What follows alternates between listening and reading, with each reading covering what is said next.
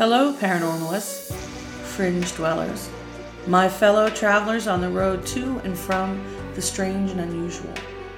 Welcome to Paranormal Tower. Sit down, relax, get comfortable. I have something to tell you. Hello everyone, this is Kathy Kelly and I'm coming to you from Paranormal Tower in Asbury Park's historic downtown district.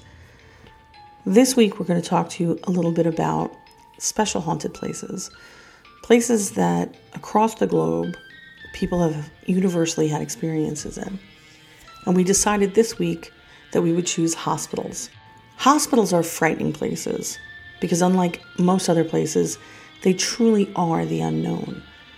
We enter them at our weakest and most vulnerable, and they're places of death, fear, pain, joy, hope, life, all human emotions. They are antiseptic, one hopes, and yet profoundly human. They're cold and indifferent and warm and compassionate. Hospitals are terrifying because in many cases, they are the place that witnesses our beginning and our end. And no matter when you are in there, they teach you that you are not the only person experiencing your experience. Hospitals remind us that while our lives are precious, our experiences are far from unique.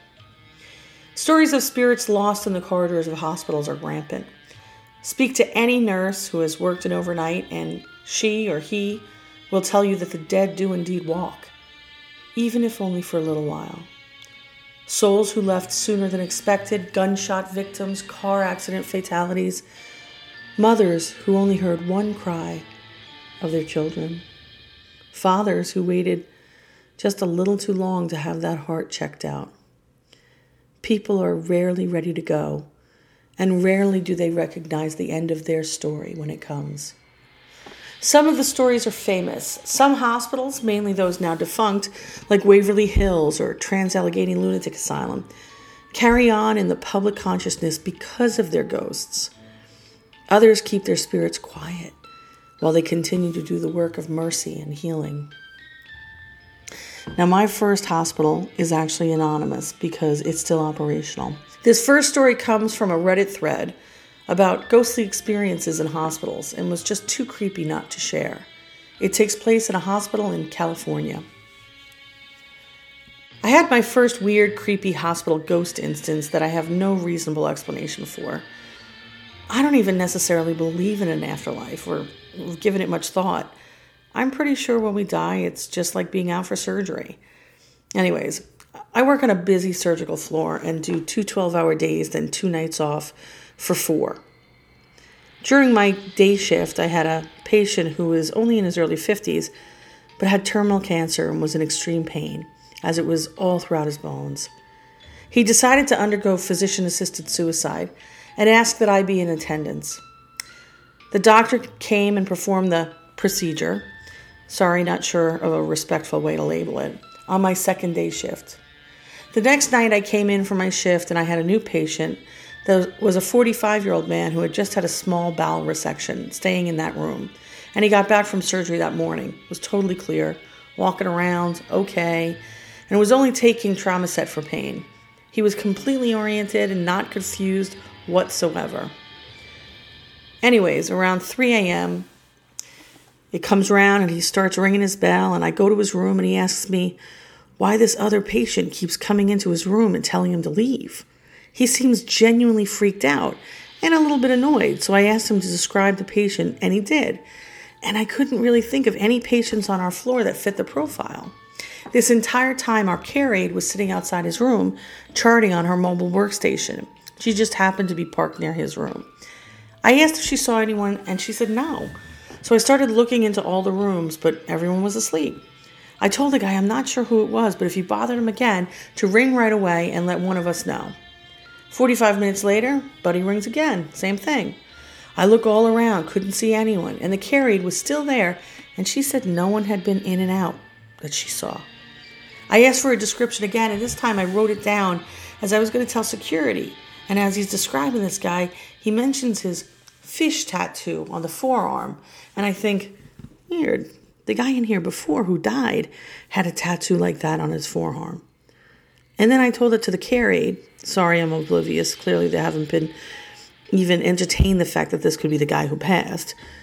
She was the one who mentioned that it sounded like the guy who died. And I got freaked out. And then we were both really creeped out after that. I just told the guy to go back to bed and that we were dealing with it in the hallway.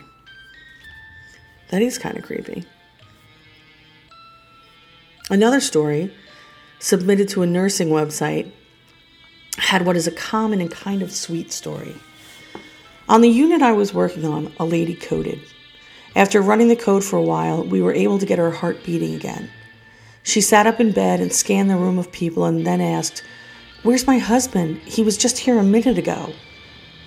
Her heart stopped again and she could not be revived. Her husband, it turns out, had been dead for years.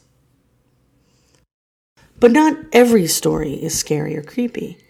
Some are compassionate and a continuation of the work that they did in life.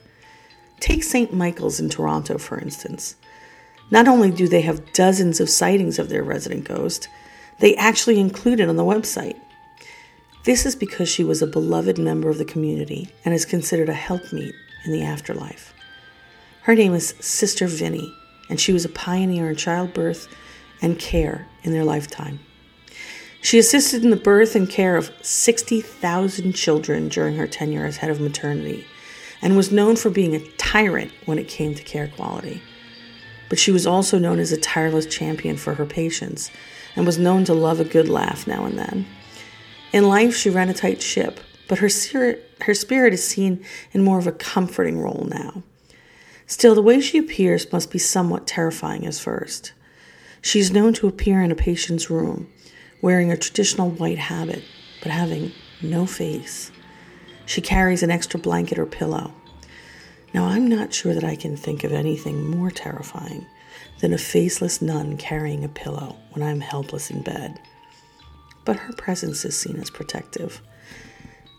Sister Vinnie is far from the only spirit in that hospital, though the only one they know for sure the identity of. Several people have reported strange phenomena, including disembodied laughter and apparitions that they associate with Joe, a maintenance worker who died on the job he did in the morgue. And he is seen wandering in the back of the morgue, and from time to time is known to laugh and turn computers on and off. Another strange thing that happens is that the elevators across from the nurses' station on the 4th floor open and close by themselves, as if called and then used. The nurses are so used to it now that it doesn't bother them, but it should be noted that most of them take the stairs when time permits. This week, Sean and I were not able to actually connect. However, both of us produced our podcast separately, or our stories separately, and I'm stitching them together here. So, you've listened to my stories. Now, ladies and gentlemen, here's Sean with his haunted hospital story. And hi, everyone. This is Sean, and I wanted to share 2 of the haunted hospitals that I'd like to talk about. The first one is actually local to me right now, where I sit in San Antonio, Texas, and that is the San Antonio State Hospital. And the other being out in Trenton, New Jersey, back home, and that is the Trenton Psychiatric Hospital in Trenton, New Jersey. So the first one that I'd like to talk about being the San Antonio State Hospital. This was actually originally called the Southwestern Insane Asylum, and the state hospital right now is located on the southeast portion of the city, and this place there's a lot of history, there's hardships, there's corruption, there's even scandals, and of course death that happens in these. I think a common theme with a lot of, if anybody does any research on asylums or psychiatric hospitals, there is a big number of deaths that are associated with the hospitals. And with this one, the hospital is still in operation today at the same location, but it is in some newer buildings than the original structures, And if you were to do a search for some images of what this place looked like, and if you ever see any of the abandoned parts, those are actually part of the Bexar County Juvenile Home for Boys. So just so everyone knows that. Now, the San Antonio State Hospital, or also known as SASH, S-A-S-H, this is a place that patients voluntarily were admitted to, and I think we can also agree, and if we dig a little bit deeper, we can find out that maybe a lot of people did not have that choice to make on their own, and were there without wanting to. So this is actually one of San Antonio's first centers for the mentally ill, and dates back to 1892, just so you have a reference on that. And when it first started, I was on a big plot of land, just about 640 acres, and it could hold up to 500 patients. But through the years, those numbers climbed. So even jumping to 1912, they could accommodate up to 1,100 patients. And then from there, in 1926, we find out that the hospital's capacity actually averaged over 2,000 people. So the numbers just keep growing and growing and growing. And by 1934, overcrowding, 5 new buildings are put on the property, and by the close of 1939, we're looking at over 2,300 patients, and there's not enough beds to accommodate them. So something that was done, and it's not just a San Antonio thing. They took a lot of the patients from there and they spread them out over jails. For this one, they took over 700 people and put them in jails across the state. So it's quite an alarming amount through time, from when they started to where they were just even in going into 1940. But there are some reported deaths that have little to no explanation as to why they really happened. And this ranges from teenagers, and this even ranges to the elderly.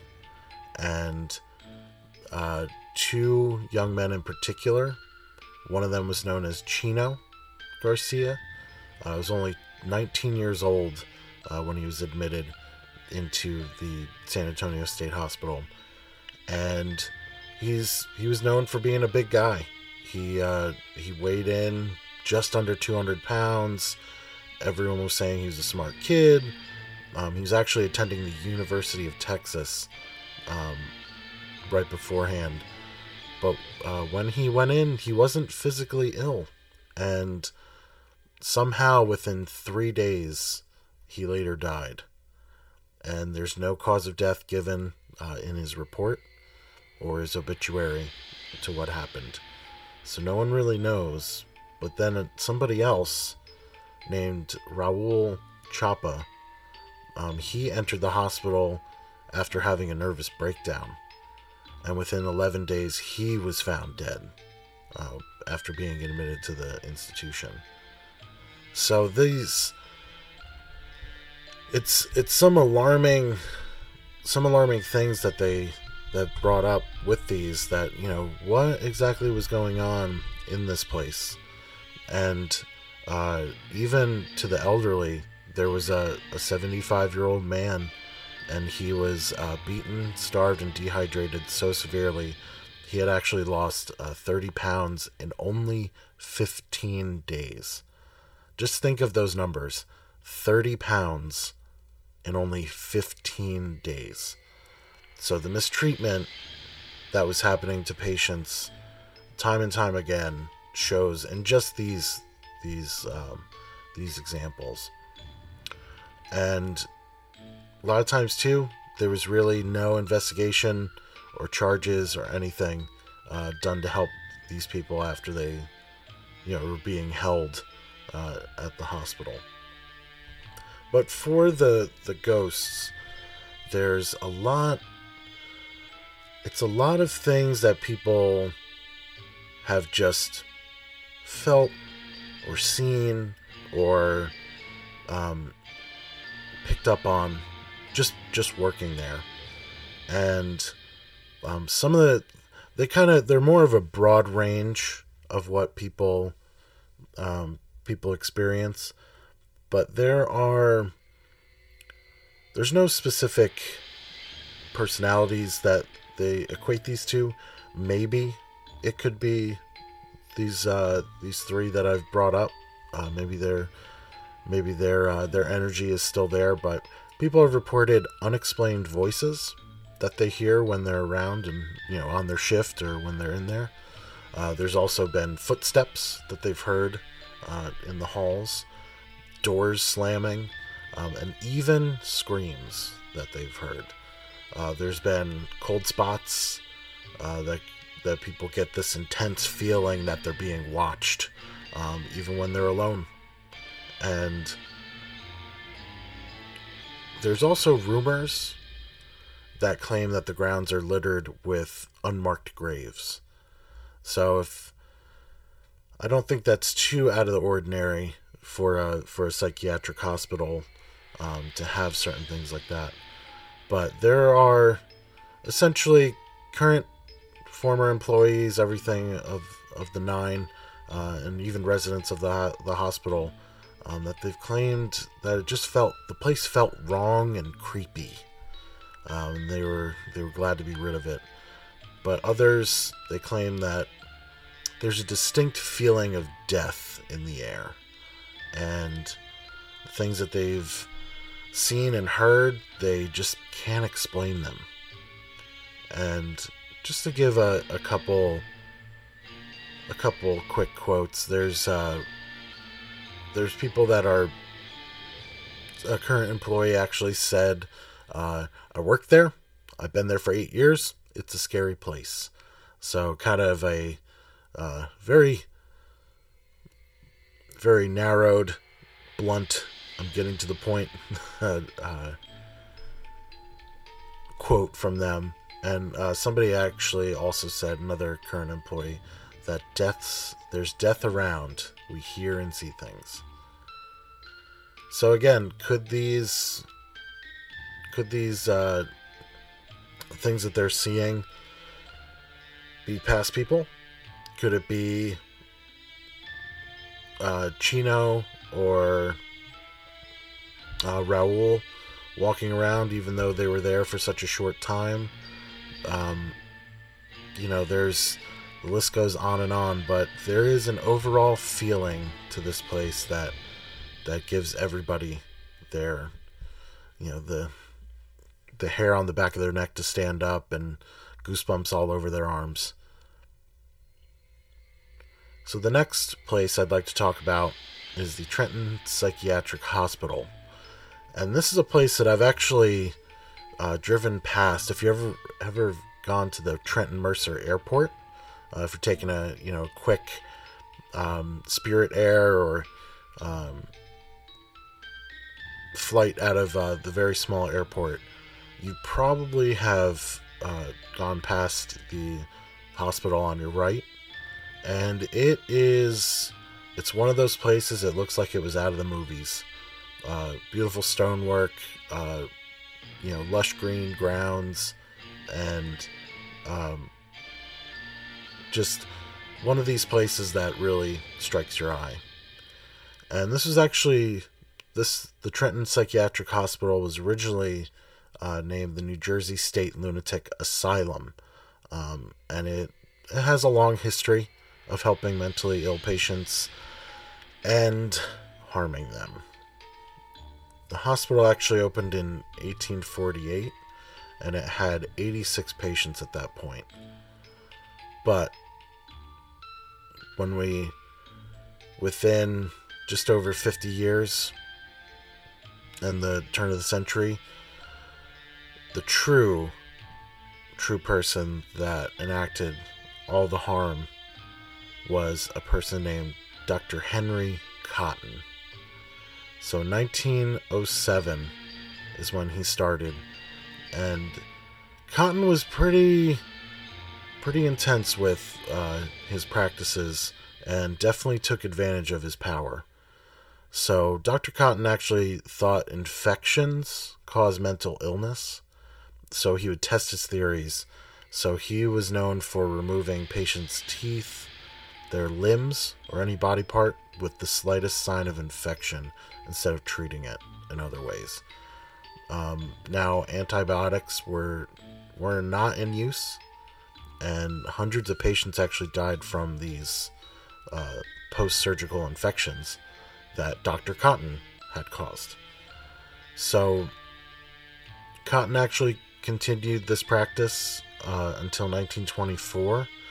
He was brought up by review by a peer board, and by 1925 the New Jersey State Senate, they held an investigation, and they thought that the doctor provided some cutting-edge treatment and actually approved of his work.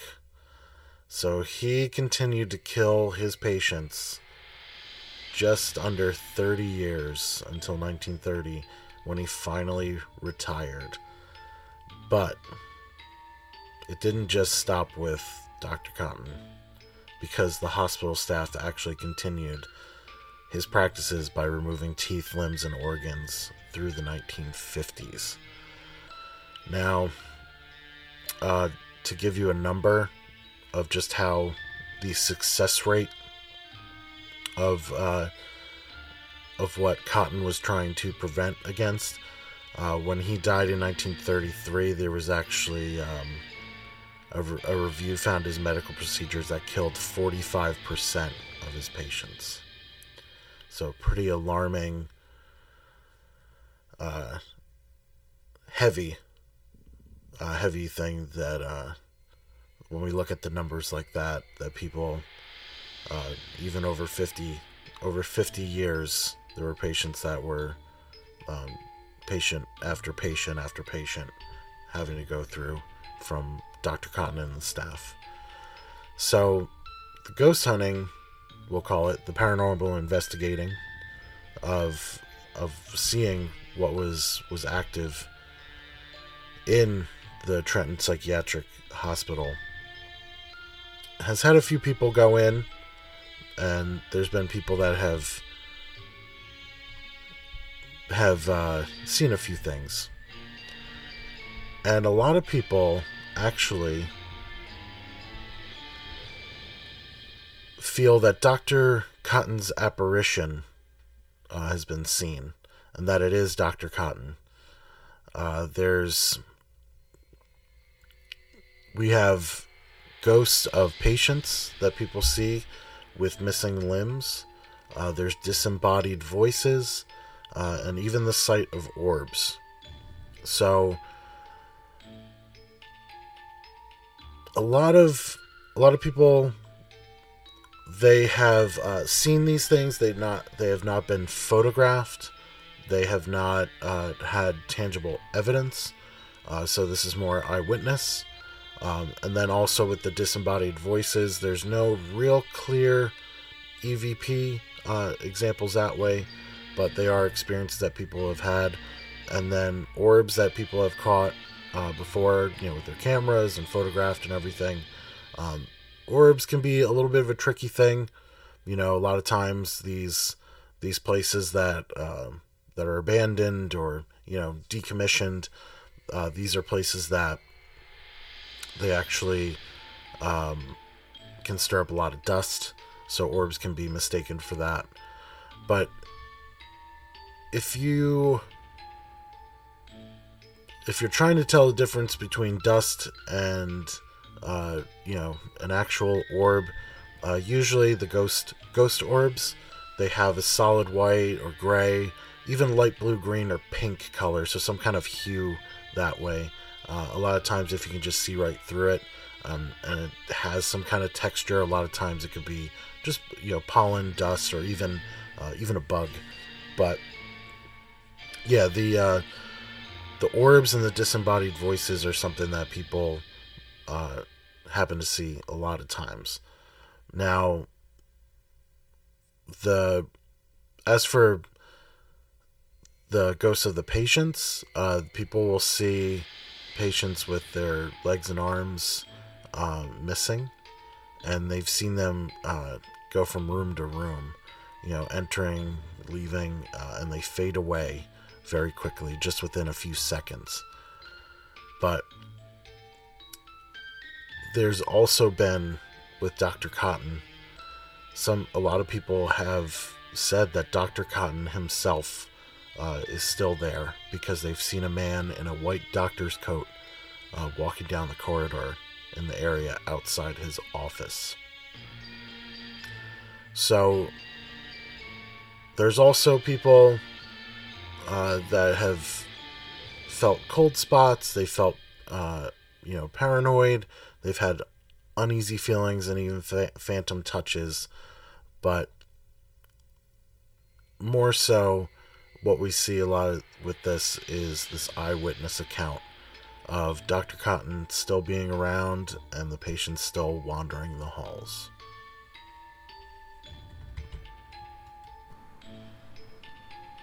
And finally, ladies and gentlemen, while these stories may be very poignant and very touching, they're not very personal. And in this particular case, I actually do have a personal haunted hospital story. And this is mine. I think a lot of us have strange experiences, and particularly when it comes to times when we're either deeply hurt or feel like we're in danger or feel like we're alone. I myself have a haunted hospital experience, and I don't really share this that often, but I'm going to share it with you.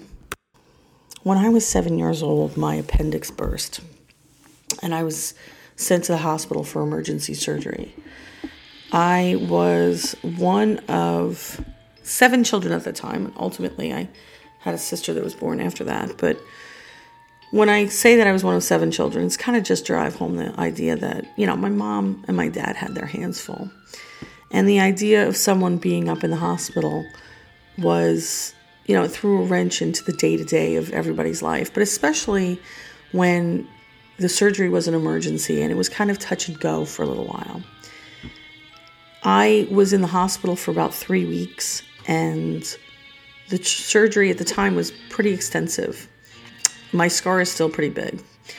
But I remember that I was in a hospital, and I was in the pediatric wing, and they had a large ward kind of hospital beds. So there was a room, and it had, maybe 16 beds in it. But I was the only one in the room. And there was another one. So this was for girls, and then there was another one for boys, and there was a little boy who was in the boys' ward. And they used to bring us together during the daytime. And I remember because he had broken his leg and he was in a hip cast. So he was laying kind of on his belly, and he had this long cast that went, and he had been there for a while, and he was a little bit more chipper than I was. And I was in a lot of pain while I was there, in the beginning, certainly. But I was also scared, and I missed my mom, and I missed my family, and I was only like 4 miles away. Probably not even 2 miles away from my house, but I might as well have been, on the moon. And when he came in to visit me, they had come to change my IV, and my IV was in my left arm, and I was on this like plaque, and they had wrapped the plaque to keep my arm steady, but I was bleeding a lot, and there was blood coming out, so they were going to change it, and that's terrifying. But this young man, this boy, who was probably right around my age, I don't think he could have been more than 10 years old, was there while they were changing it, and he just kept saying to me over and over, Oh boy, that's going to hurt. Oh, that's going to hurt. You're going to bleed a lot. Oh my goodness, that's going to bleed. Oh, it's bleeding. And everything that he did just made the whole situation worse. And I think back now on that, and I think, wow, it's very funny to me. But at the time, they brought him in thinking he would be a comfort, and he just was, he just could not say things that weren't upsetting to me. I actually only remember meeting him 2 or 3 times, so I don't think he was still there for as long as I was. But I was there because my appendix had burst, and so there was some question as to whether or not, the poison had gotten into my system, or different things. And I had, I got a lot of blood, and I was there for a while, and it took me a while to get back on my feet to walk. And I remember because my mother and my father would rotate who was coming up. And my mom was so exhausted that most of the times that she was there, I was asleep and I would wake up and she would be asleep. And my dad would come because he would always work very late. But my dad would come, and I don't remember him saying 5 words, but he just, he would come and he would sit with me. And I remember my brothers would come and visit, and they were probably in their teens, but their friends would sneak in and say they were my brothers too. And there was just so many of us that they just were like, if you said you were a Kelly, you got in. But I remember the first night that I think I was conscious, where I wasn't on any kind of pain medication and they weren't sedating me. I was in this ward all by myself, and I may be overstating it. Maybe there were 10 beds, but I remember it was just this big, empty, huge ward. And I was in the bed that was closest to the door. And, a long way down to my right, there was this whole wall of windows. And I remember looking out, and it was just this deep, deep, deep navy blue sky with these pinprick stars that were in it, and the moon must have been above the building because it was almost like it was glowing over the windows. And it must have been fairly cold or chilly, because I remember there being this soft kind of glow on the windows sills themselves, and I think it was frost or condensation. And I just remember crying, and I wasn't crying loudly. I wasn't bawling. It was just this kind of soft, sad cry because I missed my mom, and I was feeling sorry for myself, and I was homesick, and I was scared. And I was 7 years old, and I was awake in a big, empty room that scared me. And this woman walked in, and she was young. At the time, I thought she was a grown-up, and she was a grown-up. But when I think back now, I don't think she was more than 25 or 26 years old. And she was tall, and she came through the door, and she had that same kind of glow that I was seeing in the window, like the moon was above her or behind her, and it was reflecting off of her. And I knew, even then, I felt there was something unusual about her. And she came over, and I had never seen her before. And, I'm a kid in a pediatric ward. You get to know the nurses. You get to know them because they want, especially you're the only kid. There's one of 2 kids. You get to know them. They spend time with you. And I had never seen her before. And I remember she was pretty, and she had a Dorothy Hamill cut. And for those of you who don't know what that is, Google it. Everybody had one. And she actually wore one of those hats, one of those nursing hats, and nobody else did. And she came in, and everything about her was a soft glow. And she walked right over to me, and she said, "Oh, sweetie, it's okay. Go to sleep. Your mom will be here in the morning." And it was very comforting, and I was very grateful because it was almost like permission to be sad and permission to be scared. but that I was going to be okay. And then she leaned forward and she put her hand on my cheek, and her hand was ice cold, like an ice cube. It was frozen. And she rubbed my face, and honestly, I think I wet the bed. I mean, I think I got so startled by that I got panicked. But I don't remember anything until the next day. And when I woke up, and I still remember this, my mom was sitting on the side of the bed, and it was very early, and it was an unusual time for her to be there. And she was leaning back with her, she'll hate me for saying this, but with her mouth open and sleeping, probably because she hadn't, she'd been running herself ragged between me and my 6 brothers and sisters. She had on really, really red lipstick and a blue sweater. And when she saw me, she put her hand on my hand, and it was the hand that had the IV in it. So she was very gentle. And my mom always does this thing. She's not the most affectionate person on the planet, but she does this thing where she squeezes your hand twice very fast.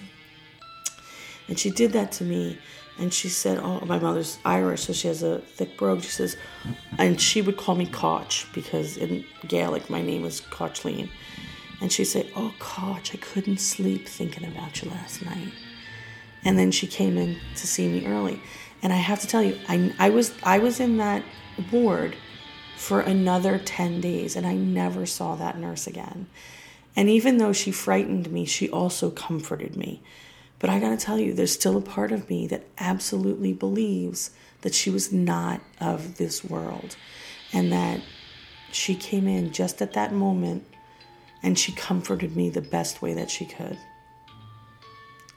And I wonder how often those experiences get mistaken for contemporary experiences.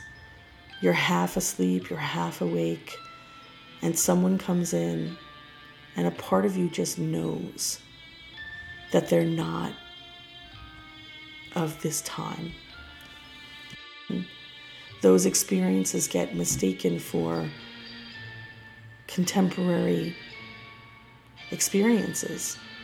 You're half asleep, you're half awake, and someone comes in, and a part of you just knows that they're not of this time.